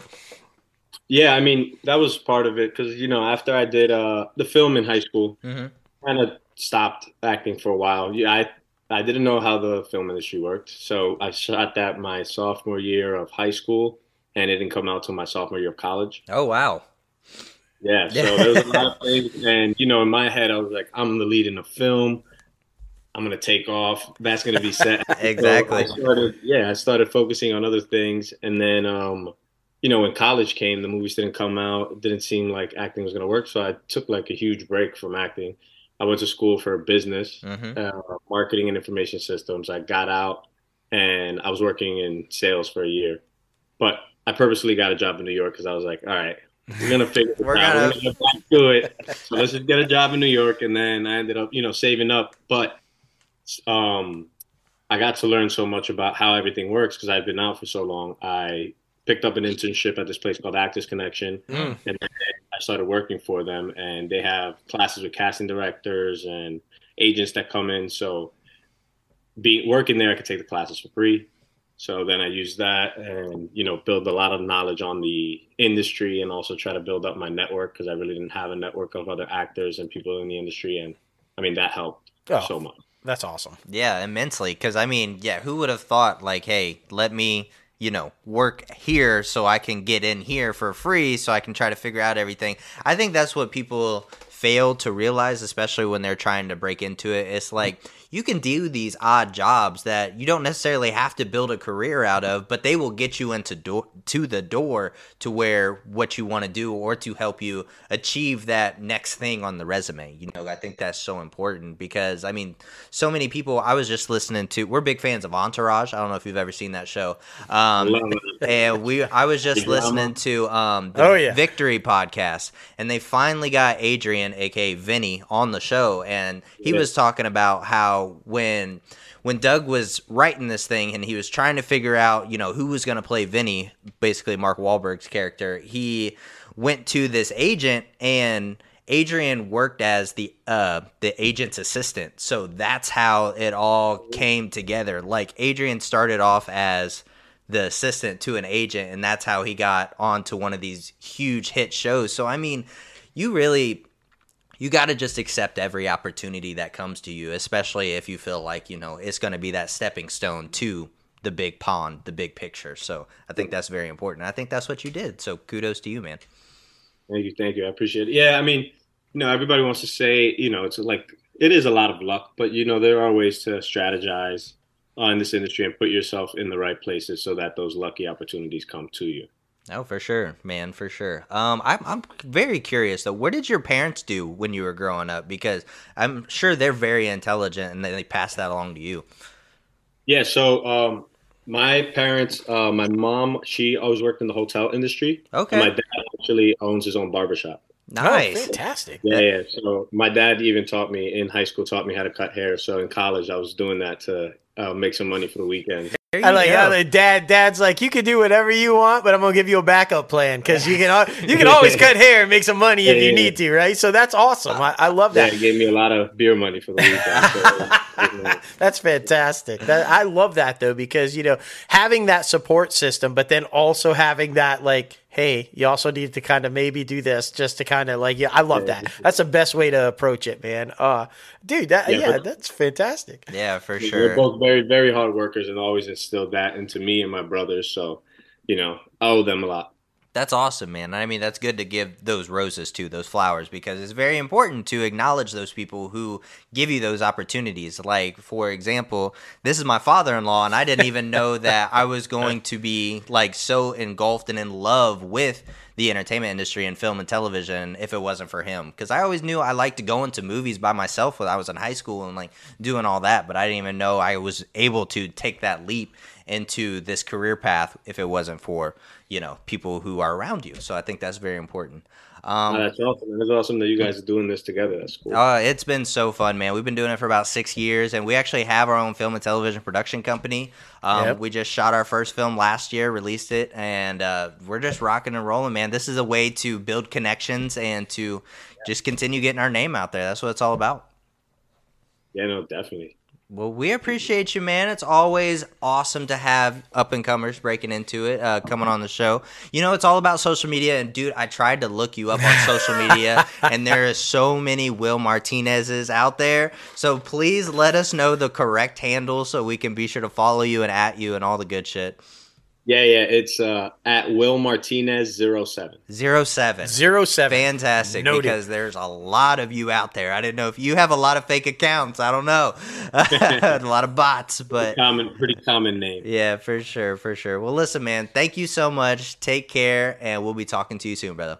All right, thank you. Take care. I appreciate the time. This was awesome. All right, man. Fantastic. See ya. Oh, right. Just another good one. I didn't even realize, when reaching out to him, I didn't realize how fresh he was in the entertainment industry. Yeah, I mean, he is really young, guys. So if you are worried that, you're not experienced enough or you're maybe too young to be taken seriously or you can't get into this because of all the... He's proof positive that you can. Yeah. He's also proof positive that if you need to step back and take a little break and then jump back into it, you can do that too. And I mean, sometimes that's necessary. So it's always great to see somebody so young have their head on their shoulders properly and doing it correctly and understanding how it all works. So it's so inspiring, even for us that have been doing it for a while, to be inspired by somebody doing it right and doing it so young. Yeah, it's very nice, man. It's a refreshing feeling. It really is. Well, thank you again, Will, for coming on the show. All right, now it is time for the top 5 segment, and man, oh man, this is an interesting one this week because we like to coin ourselves as big Marvel fans, but we do have some movies that we do not like. So this week's top 5 is top 5 least favorite MCU films, which will be very controversial for both of us. I have to say, when I was looking at the rundown, preparing for the show, and I saw your list, I was like, what the fuck? Yeah. I disagree with, most of you. The ones that are not the same. 3 out of the 5 I disagree with. I'm like, what are you talking about? But we'll get into it. It's okay. I disagree with one of yours too, so it's fine. Oh my goodness. Number 5 for me goes to Captain America: First Avenger. Right off the bat. Right what off the fuck? the bat. I'm not a fan. I feel like it was slow, obviously. I mean, it's a fucking literally First Avenger, so you have to do the first origin story, even though it wasn't the first in the chronological order, whatever, blah, blah, blah. But I just, I wasn't really sold on Chris Evans when I was that age, and I still go back, and it's still my least favorite Captain America, because obviously the other two are just so fucking brilliant. But, I mean, I don't know, man. I wasn't a fan, and I didn't really care for the dynamic of Red Skull, and of course this is me going in as the just the movie guy and not the comic book guy, so I know there's so many more layers to that onion, but I'm not crying about it because one of my least favorite MCU films is Captain America for First Avenger. I didn't like it. I didn't like it. First of all, like Red Skull. What? Didn't like He's it. so okay. And then this movie was absolutely necessary because it sets up everything you love. Literally, it sets up Bucky, which sets up the Winter Soldier. It does. It sets up Captain America and the Falcon, where you get the transition to Sam as Falcon. Yep. All of that. It sets up all of it. There's even a picture hanging in the Captain America Museum in Falcon and the Winter Soldier of Captain America with the door from this movie. It was set all in advance. And I thought they did a brilliant job of telling you the origin, because I've seen some other Captain America movies that fuck up the origin in just ridiculous ways, and it's a pretty straightforward origin. So, listen, I didn't say it wasn't necessary. I didn't say the film wasn't necessary. I just said I didn't like it. All right. I mean, Peggy and it's just all right. It's fine. No, it's fine. It's fine. All right. Now, I will say my number 5, and I'm going to say the same thing that you said off the top of yours about Captain America First Avenger, and I would use that to debate yours. Mm-hmm. If you thought that was slow burner, Eternals. Yeah. So I want to clarify, okay, and this is why it's number 5, because it shouldn't be on the list, but it is on my list because the whole first act, or let's put it this way, the first half of the first act, unnecessary. Yeah. It was for sure. Slow, drug out, slow burner. It felt like you were there for 14 hours and it was only like 45 minutes, but it was like 14 hours of field time because they literally went into this in-depth, overdone, drawn-out explanation as to who the Eternals are. Yeah. They felt like they had to do that, I guess, because they're a lesser-known group, and unless you're a comic geek, you have no idea who they are. But Guardians of the Galaxy, nobody knew who the fuck they were, and you're talking about a talking tree and a talking raccoon. They didn't go into some big, drawn-out, long explanation telling us 45 minutes to get to the fact of who they were, and it blew up. It was huge success. It just wasn't necessary. You should just come into it and say, whether you know who these people are or not, boom, they're the Eternals. Here's the movie. Here's their powers. Here's the bad guy. Boom. By the end of the movie, you would have loved them without the 45-minute explanation as to who the fuck they were. Yeah. You didn't need it. And so that's why it's on my list as one of my least favorites, because I just felt like it was a long, drawn-out first act that wasn't necessary. Had they started the movie 45 minutes in and that was the starting point, it wouldn't even be on my list. It would be a great movie. That makes sense. I completely agree. I don't know. Something about that one, I was just like, I think the overall, just having fucking my boys from Game of Thrones in there, that was completely distracting to me the whole time. So I was just like, it's fine. Yeah. It's fine. I loved what they set up, though. So, I mean, that's what I'm excited for. And to have Harry Styles come in and do all that shit. So it'll be very interesting to see how that one moves forward. But notice how we haven't heard anything about how that one's going to move forward. So yeah, well, other than Firefox, we know but with the rest of the Eternals, we have no idea. Yeah, exactly. Number 4 for me goes to The Incredible Hulk. You want to know why? And this may be a surprise to you because I don't know if I've voiced this opinion to you. I don't like Ed Norton. I think he's fucking, I don't know. I just don't like him. Just something about him. He falls in that Timothy Chalamet for me. But he just, I don't know, man. Just something about him. I like the other guy. Not, obviously not. Mark Ruffalo. Not Mark Ruffalo. I like the other guy. I forget who he was. Eric Bana? Yeah, I liked him better. That movie was fucking awful. I liked that movie better. Oh my God. He was the wrong green. He was a giant. He looked like Godzilla instead of the Hulk. Hulk gets bigger and stronger as he gets angry, but he doesn't get that fucking big, and he doesn't get like weird ass green. I liked it better. Oh my God! And the fucking gamma dogs and shit. What the fuck? It was so much better than fucking Ed Norton and his fucking talking to Brad Pitt looking ass. Not there. Like it's fine. But I'm just saying, I didn't know if I ever voiced that to you. But yeah, I don't know. I feel like he's a pompous ass. Are you saying you're not a fan of fucking Fight Club because of Ed Norton? Oh, I like Fight Club. Brad Pitt's in Fight Club. But yeah, I don't like Ed Norton. Birdman? Yeah, I've never seen Birdman. Yeah, I've never seen Birdman. Yeah. It's one of Keaton's. He won the fucking Oscar for it. I know. And Norton and Emma Thompson, they're like not Emma Thompson, Emma Stone. There it is. Fantastic in that film. I know. Oh my gosh. I know. But yeah, the other guy's better. Okay, well, I'm just going to give commentary on that one, too. I loved that movie because they finally got him right. Yeah. He does get bigger and stronger as he gets more angry. They had him the right color, the right tone. You did see him increase and decrease in size depending on the fights and the battles that he was doing and everything. I thought it was a beautiful tribute to Bill Bixby's and Lou Ferrigno's Incredible Hulk TV show. They even played the music at the end, and he's got the duffel bag, and he's walking off. I thought Norton and his dynamic was fantastic with Betty Ross and Bruce. I thought it was, and she's coming back, by the way. Liv Tyler is coming back as Betty. I just thought it was maybe because I was such a huge fan of the TV show and it did such an homage to the TV show. Maybe that's why I like it so much. Yeah. I know this is on many people's least favorites. Yeah. It's just not popular amongst most people. And it's money-wise, it's one of the least successful. Yeah. But I really liked it. Yeah. So, I mean, you know. Yeah. You're not most people. It's okay. No, it's fine. It's fine. You're in your own lane. You're in your own lane. I am. My number 4, I think everybody agrees. Yeah. Thor. Yeah. Thor was just not good. This is not a knock against Kenneth Branagh. He's a brilliant director and everything. And this is not a knock against Natalie Portman. Definitely not a knock against Chris Hemsworth. I think Chris Hemsworth is the perfect Thor. Yeah. Nobody will play Thor better. The movie sucked. Yeah. It just wasn't good. And that's because Kenneth Branagh, and I hate to say this, but Taika Waititi, and I don't even know who the fuck directed the second one. None of them got the tone of Thor right. Yeah. They just didn't get Thor right. But Thor was right in every Avengers movie.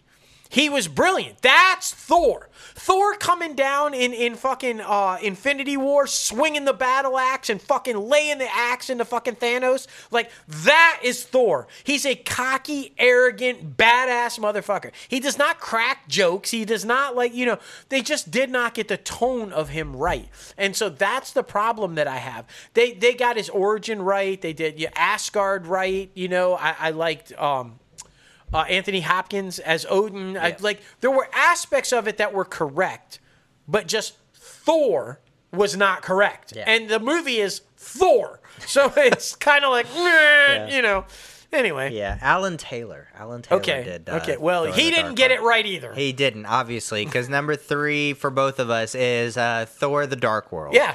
It was so fucking boring. It was. I mean, that's the problem with a good amount of the Thor franchise in general. I feel like has really dropped the ball on that one. So yeah, there's really nothing more to say because you kind of summed it up in that one because it's kind of the same thing with the first one and the second one. It's just like you have aspects right and you lead into Loki being the big baddie, but it still was like, okay, this is really fucking boring. So yeah, number 3 and for both of us. Yeah, and look, I'm just gonna say it.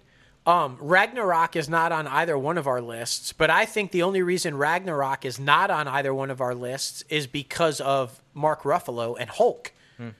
I think Hulk carried that movie. It only worked because of their dynamic back and forth. It's like in the first Avengers where they're battling as to who's stronger, and at the end of the fight, Hulk just fucking decks him. Bam! Yeah. Knocks him out of it. Their dynamic works. That is how Thor would be with Hulk and Hulk with Thor. I think that's the only reason Ragnarok worked. and it's why it's not on the list. Yeah, I feel like I don't know. Sometimes you struck gold and then like can't recreate that. Exactly. So I feel like that's what that was. Yeah, and we'll be getting to that. Yes, we will. So Yes, what's your we number will. 2? Number 2 for me is Guardians of the Galaxy 2. This one was also pretty slow for me, and I really just did not like the villain. I did not like the fucking, I'm a planet, but I can fuck people. Like, I just felt like that was really weird. I didn't like that aspect. I get Guardians are weird, but I mean, just for me, I just didn't, I wasn't feeling it. I would have much preferred like another extraterrestrial like Roman or the fucking, or whatever we had in the third one. But yeah, I mean, EGOT, whatever the fuck his name is, like, the planet, Yeah, really my favorite. so in defense of this one, because I agree with you, I did not like the villain either. I'm a huge fan of Kurt Russell, but I just did not like that. I think that the whole movie was supposed to center more around Adam Warlock, and it was supposed to, we just recently found out, include the death of Gamora. Yep. And he had to rewrite basically the whole thing because Marvel shut him down because they had a plan for Gamora to die in the Infinity Wars, and Endgame. And he basically had to go and just redo this film. And I think that's why, if it out of the 3 it suffers a bit, it's because of that reason. Gunn had to go back and change things that he didn't want to change, and so I agree. I think that kind of messed with it. Where's your check from Marvel? You're defending all of these movies. I'm just saying. I'm not really defending that movie so much as I am James Gunn, because it's hard as a director and a writer who's got a storyline that you're trying to play out, and then you get overridden and told to change it last minute. Yeah. Han Solo, the Solo movie. Prime example. A prime example of, no, you need to change that shit. By the way, we're bringing in a new director. And it doesn't work when things like that happen. Exactly. So in his defense, I feel like that's why it's the weakest of the 3. Yeah. My number 2 is Iron Man 2. I think this was a rush job from start to finish. And you guys know what I feel about Favreau. I fucking adore Jon Favreau. I think the man is a brilliant director, and everything that he does and everything about, he's got it all. But I think this was a rush job and I know it's hard to say rush job when there were so many Marvel films in between Iron Man 1 and Iron Man 2, but this movie's sole purpose was to introduce Black Widow. And I don't think it was for any other reason. Mickey Rourke's Whiplash was fucking awful. It was god awful. It's definitely by far the worst of all the Iron Man movies.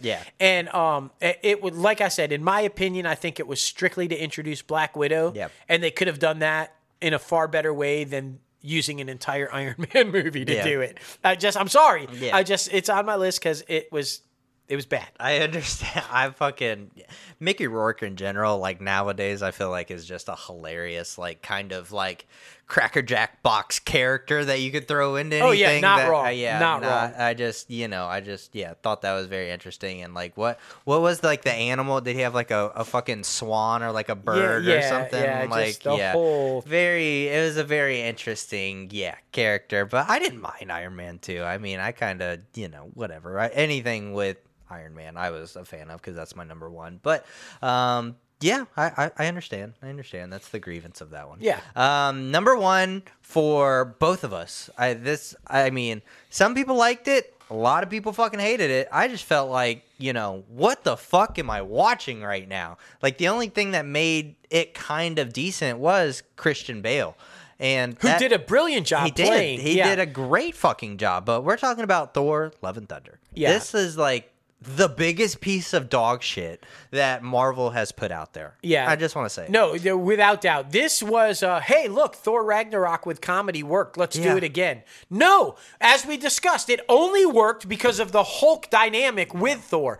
This proves that was the reason it worked, and this one doesn't. First of all, it was long. It took forever to get to all the meaty stuff in Act 3. I almost literally wanted to walk out of it, and I would never walk out of a Marvel movie. I almost wanted to walk out of this one. It took way too long to get to the satisfying stuff with Christian Bale in the third act, and Thor sort of being Thor in the third act. But this one, again, I highly criticize as not getting Thor right. The fucking back and forth, being jealous that Jane has the hammer. the love affair with, talking to the battle axe, like like what the fuck? Yeah, it was. That he would never fucking do that shit. They just never fucking do that shit. This is a Norse fucking god.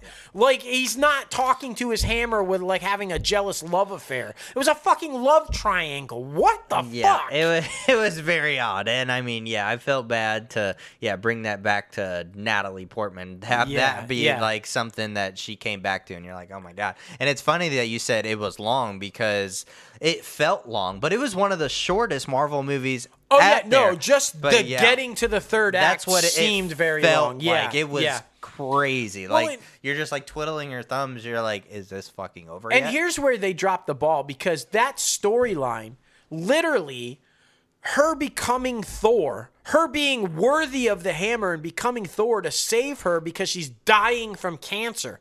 What part of that storyline screams comedy to you? Exactly. This could have been such a great telling of that love story between the two of them. His sacrifice to give up and let her become Thor to save her.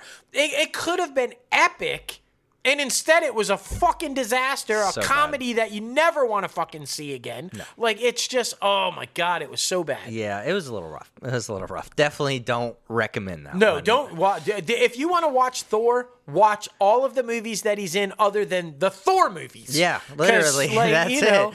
Oh my goodness, it's crazy, guys. It's crazy. But we want to know your least favorite MCU movie. Please, please, please be sure to comment below. We want to know your thoughts and opinions. Do you agree with us? Do you disagree with us? Let's get into a debate. Let's fucking do it. Yeah. But of course, on Twitter and the YouTube comment section, we love it. Again, top 5 least favorite MCU films. This will be a debatable one. Please comment, because this is a debatable one. It's so good. It's so good.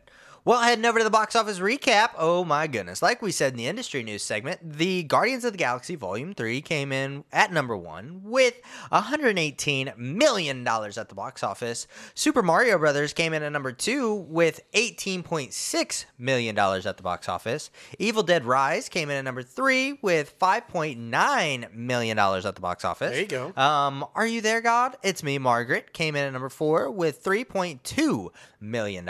And number 5 was Love Again with $2.4 million. Yeah, total flop. Not even Jonas could save it. Like, it's true. It's true.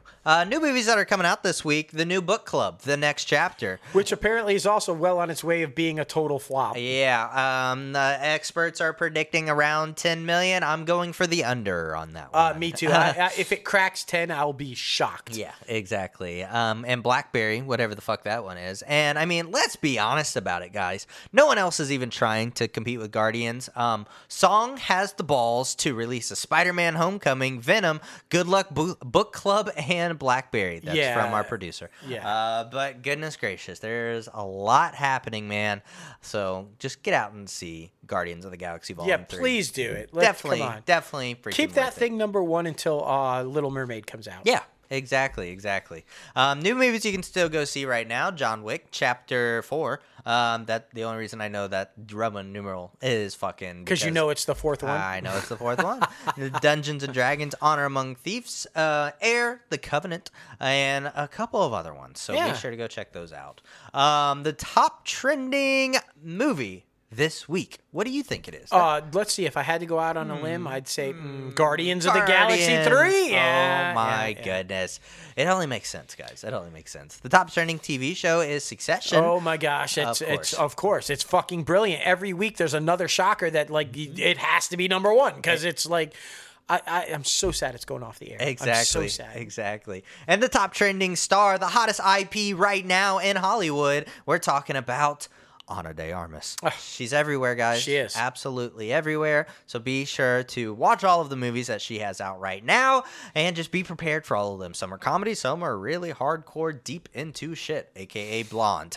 So be sure to check all of those out. But guys, thank you so much for getting crazy with us on episode 224 of ItCaf Podcast. We got to thank our guest one more time, Will Martinez, for coming on the show. Be sure to follow him at Will Martinez 07 on Instagram. And of course, thank you guys so much. Be sure to follow the company and podcast on social media at ItCaf Podcast and at Crazy Ant Media. And you guys know you can subscribe to this podcast anywhere you listen to your podcast. Anchor, Apple Podcasts, Spotify, Google Play Music, iHeartRadio, Podbean, Stitcher, and so much more. And you guys know you can follow us both personally on social media. Myself at JLoganAustin and At Crazy Ant CEO. yeah, buddy, yeah. And of course, be sure to visit our website, www.crazyantmedia.com, where you can start rocking the latest and greatest Crazy Ant Media gear, 15% off right now, like we said. So be sure to head over there and start seeing what we have available. Yes. We have everything from cups to teddy bears to pillows to dog hankies that you can put around their neck and all the good things. And we have some Everything's Okay podcast merch up there as well. That is our mental health podcast. So if you want to feel like you're not alone, be sure to check that one out as well. If we can help one person, one episode at a time, that's all that matters. Oh, yeah. But man, it was a great freaking episode. I think the most in-depth that we've been getting about the writer's strike and how updated we've been about that has been my favorite, because it has been like a sense of controversy. And I was just so pissed with Fran, the SAG-AFTRA president, with those comments. And she said that shit in front of Paramount, in front of a picket line. Like, I was so pissed that she was trying to be as neutral as possible when it's like, you could also go on strike, and you're the most divided union in the entertainment industry. So what are you even saying right now? Well, and I don't know how many people know this, but Fran is a writer and a member of the WGA, and she was in front of the picket line, but she wasn't on the picket line. Exactly. So that should tell you everything. She wasn't holding a sign. Yeah, she's like nothing. serious about not striking because she isn't even out there with the writers, and she's a member of the guild. So I don't know. Yeah, I think it was pretty shitty, and like I said, a lot of our actor friends, they didn't like it either. So I don't know. I'm sure that there will be some that support her, because as you said, it's a very divided union, and but yeah, that's going to be interesting. And what I really like about our coverage so far over the past few weeks since this thing started is how it's affecting people that aren't members of the Writers Guild, and what it's doing to productions, and what it's doing to crew, and what it's doing, to different unions. And it's interesting. I mean, it's not just the writers; it's affecting the entire industry in a whole, in a lot of ways. And I think it's going to get much worse before it gets better. Agreed, man. Agreed. And it's also fun to talk about the streaming bubble, because it's very interesting right now. So catch the shows while you can, because some are going to get consolidated and taken off. All the good stuff, man. All the good stuff. Well, someone else who is amazing and stands by her right to party. If you got to fight for your right to party, the one, the only, Oprah!